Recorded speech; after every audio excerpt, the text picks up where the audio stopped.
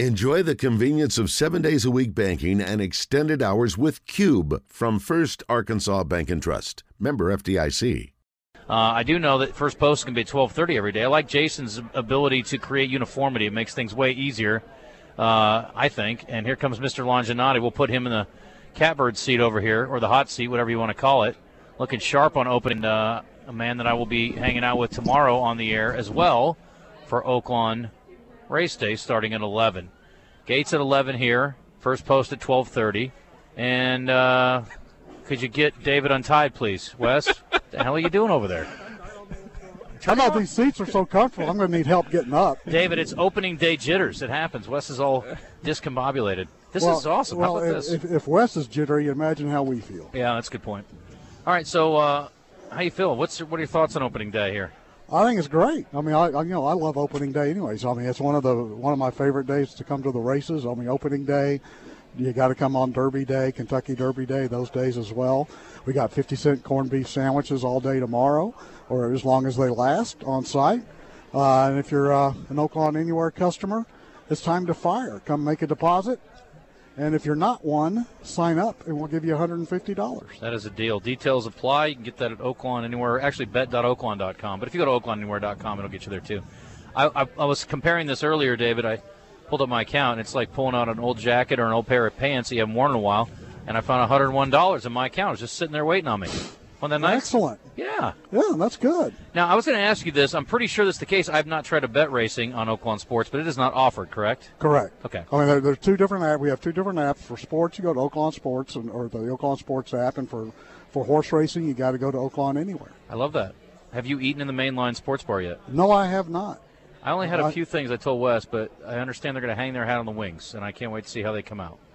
We're going to get some. All right, good. In a little bit. Maybe we will, maybe we won't. I still want a corned beef sandwich, obviously. It's not Oaklawn without corned beef. So, how about the way the card came together today? What do you think about the Advent? What do you think about the card in general? I'm excited about the Advent because I really want to see the favorite. I think the favorite is one of the greatest stories in racing this past year. I mean, Tyler's Tribe, he would think an Iowa-bred horse would run off 5 consecutive victories, in 2 of them against Open Company. And be able to run in the Breeders' Cup juvenile turf. It's a great story because it's named after one of the owner's relatives who was a young recovery from leukemia. So it's just a great story. That is a great story. And trained by local Tim Martin. I mean the Martin brothers have been here forever and ever and ever, and it's really good to see that Tim Martin get a great horse like that. And the horse was Iowa bred. But he was raised in Arkansas. Okay, there we go. Has there ever been any success stories out of Iowa? There have been a couple. Buddy, I am Iowa. I don't know. It hasn't. I don't know. I don't know any success stories out of Iowa. Really? Usually they run against light competition, try to make a big name, then they get out of that little pond, come to the big pond, and they just struggle. Hilarious. Have you ever met my friend Paul Eels? Iowa native, Mechanicsville, Iowa, came to Arkansas, made a pretty good name for himself. Joan Early, ever heard of her? Yeah. Iowa native, came to Arkansas, did pretty well for herself. Guess there's 2. Okay. And now this horse. And now the horse. 3rd. So there'll be, Paul, Joan, Tyler. Tyler. How about the 3-year-olds to watch this year? It's going to be interesting. The one that pops in my mind, and I hope I get the name right, owned by Steve Landers, a member of the Racing Commission, trained by Brad Cox. Let me guess. We'll see him. It's Logan's.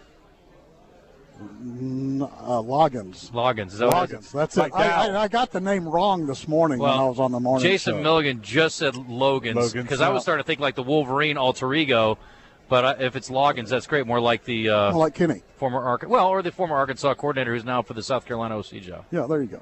But he's a very nice 2-year-old. He broke his maiden very impressively. Went into Grade 1 company at Keeneland in the Breeders' Futurity and ran second, and he got in trouble in that race. And as a matter of fact, there are some people who maybe think the winner perhaps should have come down, and that winner was the horse that ended up winning the Breeders' Cup Juvenile. Okay. So watch for him. We may not see him till the Southwest or perhaps the Rebel, but I know Steve Landers holds him in very high regard, and we wish him all the best. And it's great that we have one that's owned by an Arkansan. No doubt. I'm an older person who's a little bit unpredictable. and I find that my youngsters are extremely unpredictable. Do you find 2-year-olds any harder to handicap than 3-year-olds or older horses? Actually, no. I think they're easier because they haven't learned to lie to you yet. They're young, dumb, and full of adventure. For the most part, they give their best effort at every time they run. They're because that's the only thing they know. Yeah, they're like, wait, we don't run hard every time? Yeah, nobody told me. They hadn't learned off their mistakes yet. I mean, they hadn't. We know they're healthy. They typically don't have any ailments they're dealing with because they haven't been running enough to maybe have a little glitches every once in a while. So I really love 2-year-old racing. You know what Indiana Jones says? It's not the years, honey, it's the miles. That's right. Not many miles on the 2-year-olds. That's true. Typically. Not many miles on them. Are there any 2-year-olds here now that we could be seeing later on? Well, all the ones, obviously all the ones in the Advent today. I think, some of it, while I expect Tyler's Tribe will remain sprinting, some of the others in there perhaps we'll see stretched out, perhaps for the Southwest or the Rebel. Possibly even the Smarty Jones. What's the longest race you see 2-year-olds go for? Generally about a mile and a 16th. Okay. Occasionally you'll see like at some racetracks that have kind of like odd configurations like Aqueduct where you can't run a mile and 16th. It's a mile and 1/8 oval, so that, they'll run a mile and 1/8. They had the Remsen Stakes just last week or a couple of weeks ago at a mile and 1/8. So, those were the ones used to be. Back in the old days, you looked for during the 3-year-old campaign, you looked for 2-year-olds who had already gone a mile and 1/8 because that's the distance of all the major prep races. Right. They've already done it. Anymore, that's not really the case. What's the best, or some of your favorite stories, or are there many of high-profile or successful sprinters moving into 2 turns and longer races and becoming highly successful? Well, the best one was a Breeders' Cup Classic winner this year, Flightline. Flightline, started looked like just nothing but a pure speed horse when he first started. Going 6 furlongs and 7 furlongs. So then they stretched him out to a 1-turn mile. They did it very gradually. From 6 furlongs to 7 furlongs. Then the first time he tried a mile, it was a 1-turn mile. Then he tried a mile and 1/8, and then of course a mile and a quarter. So I mean that's a lot of times when you see a young horse just really romp at shorter distances, you think, he can't go far. But Flightline could run as long as they write races. Can you start us off on a good note? Race 1 today? Yeah. Race 1 today. You know what? I didn't really even look at it. I get so involved like getting ready for Justin's show with me on Saturday that I try to just focus on Saturday rather than Friday in terms of handicapping. Sounds like we're winging it, but we're not. But, however, that being said, how can you go wrong with Steve Asmussen, Bourbon on Fire, ridden by his son Keith Asmussen? And he's 2-1. I expect he'll be a shorter price than that, but that's hard. That's a hard combination to beat. I'm a big fan. I like the 4th race. That's the 7, right? That's the one I said? That's the 7, yeah, Bourbon on Fire. I said 7-6 exactly. How you like that? Okay, yeah, that works. Yeah, you got Asmussen and Diodoro. Track conditions tomorrow will be good, right? Are we getting the rain out of here today? Or is it supposed to come back in tomorrow? I think it's supposed to come back in the morning. Okay. Croatia just scored a goal, by the way. The Pigskin's very excited. They've tied Brazil in the World Cup. Lons, I know you've been watching it closely. This is really an awkward moment for me because Wes is here. David, who is my co-host on Saturday mornings on Oaklawn Race Day, is here. And now Zack is here from Oaklawn Game Day. I feel like I've got my wife, my girlfriend, and my side piece all here in one spot. It's really a weird as long as I'm not the girlfriend in that combination. David, you're always my side piece. Don't you worry, buddy. You're special. Zack, how are you, buddy? Doing great. How's everybody doing? We're good. I know Zack's a big. You hang out for a minute.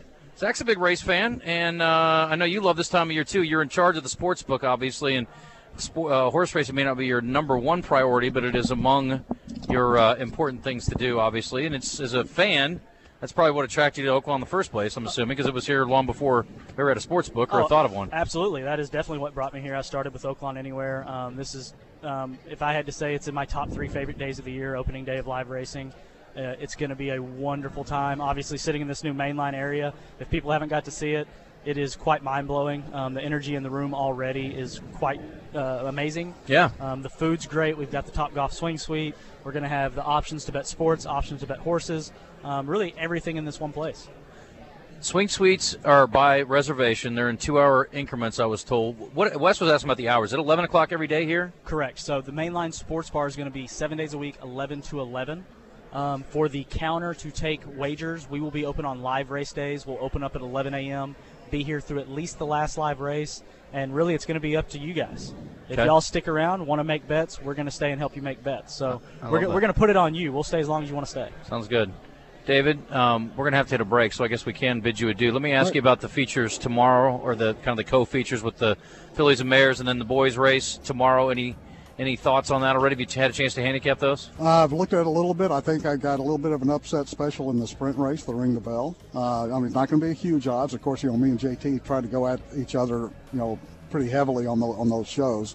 The Filly and Mare race, I think, is going to be kind of lean toward the favorite, but the sprint race, although it's going to be evenly competitive, I like one in there that may be a little bit of a price. I like that. That's a good tease. We will see you. Well, talk to you tomorrow at least, if nothing else. But appreciate that, David. By the way, your bourbon on fire is now 6-5. Okay. A winner is always a winner, though. People are listening. Yeah. They jumped on it. Well, I'd rather have a 6-5 winner than a 20-1 loser. Yeah, exactly. But anyway, all right. We'll talk to Zack about some sports wagering options. We just went 1-1 in the World Cup with Croatia and Brazil, so it is very exciting. Very exciting. We are about to, let's see. I guess they're in an extra period, yeah? Yes, they're in overtime. Yes, they're in extra time. So I believe we'll have another, 45 seconds, then plus stoppage time, and if it's still tied, they'll go to penalty kicks. Ooh, exciting. PKs. How about it? Can I live wager on Croatia, you think? Absolutely, we can live wager on Croatia. Okay, didn't take any time to figure that out. Take a quick timeout. We'll come back and visit with Zack about all the wagering options this weekend, and we do not have an Oklahoma-Arkansas line just yet, I assume, Zack, but later today? Yes, that should post later today. Croatia plus 110 currently to win this match. All right. Brazil minus 150, so they're leaning towards Brazil. I would think so. Not surprising.